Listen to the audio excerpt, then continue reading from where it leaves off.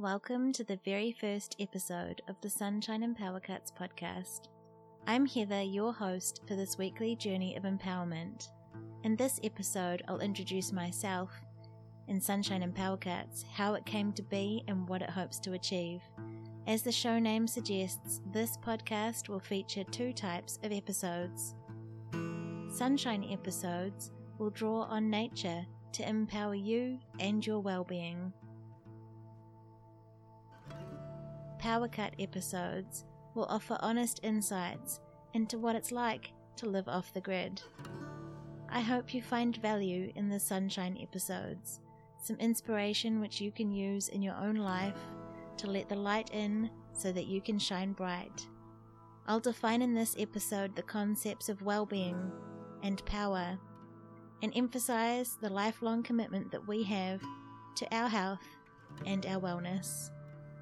I need to let you know that the tone of some of the Power Cut episodes will be a bit darker, still clean with no explicit language used. But feel free to go ahead and skip these ones if you'd prefer to keep things light, bright, and motivational. However, if you're interested in what off-grid life is like, go ahead and tune into these episodes and share them with a friend. I make light of the issues relying on sunshine for power and the adventures that we've had along the way.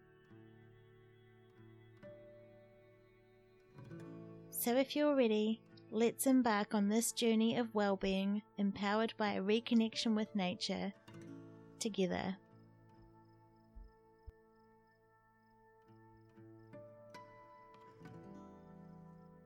Thank you so much for joining me for this very first episode of the Sunshine and Power Cuts podcast. My name is Heather, and from this intro, I hope you'll be able to decide whether or not you want to stick around. I live in rural New Zealand in a beautiful valley, and Sunshine and Power Cuts is basically the description of my off-grid journey. We've had so much great sunshine, but there have definitely been more than our fair share of power cuts. It all began back in 2009.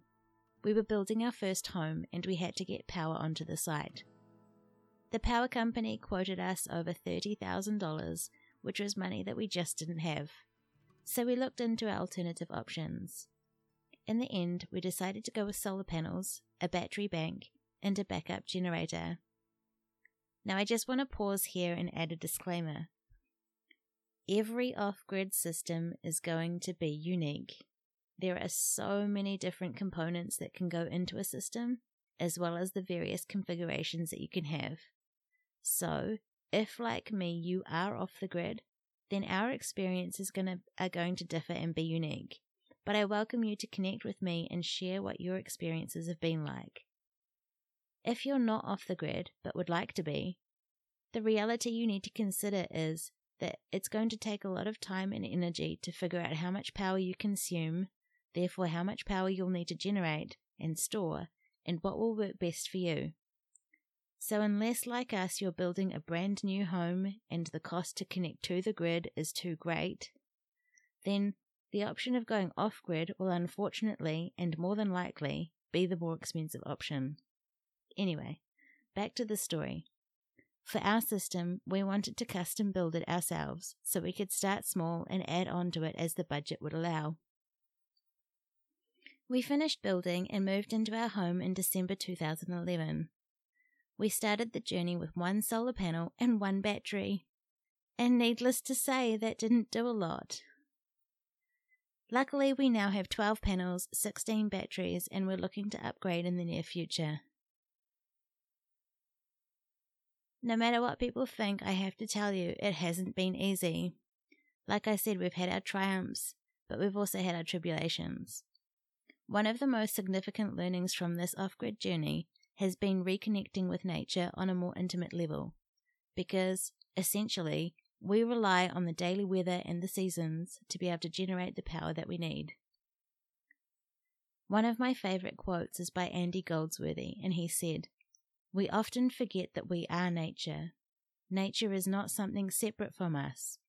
So when we say that we have lost our connection to nature, we have lost our connection to ourselves."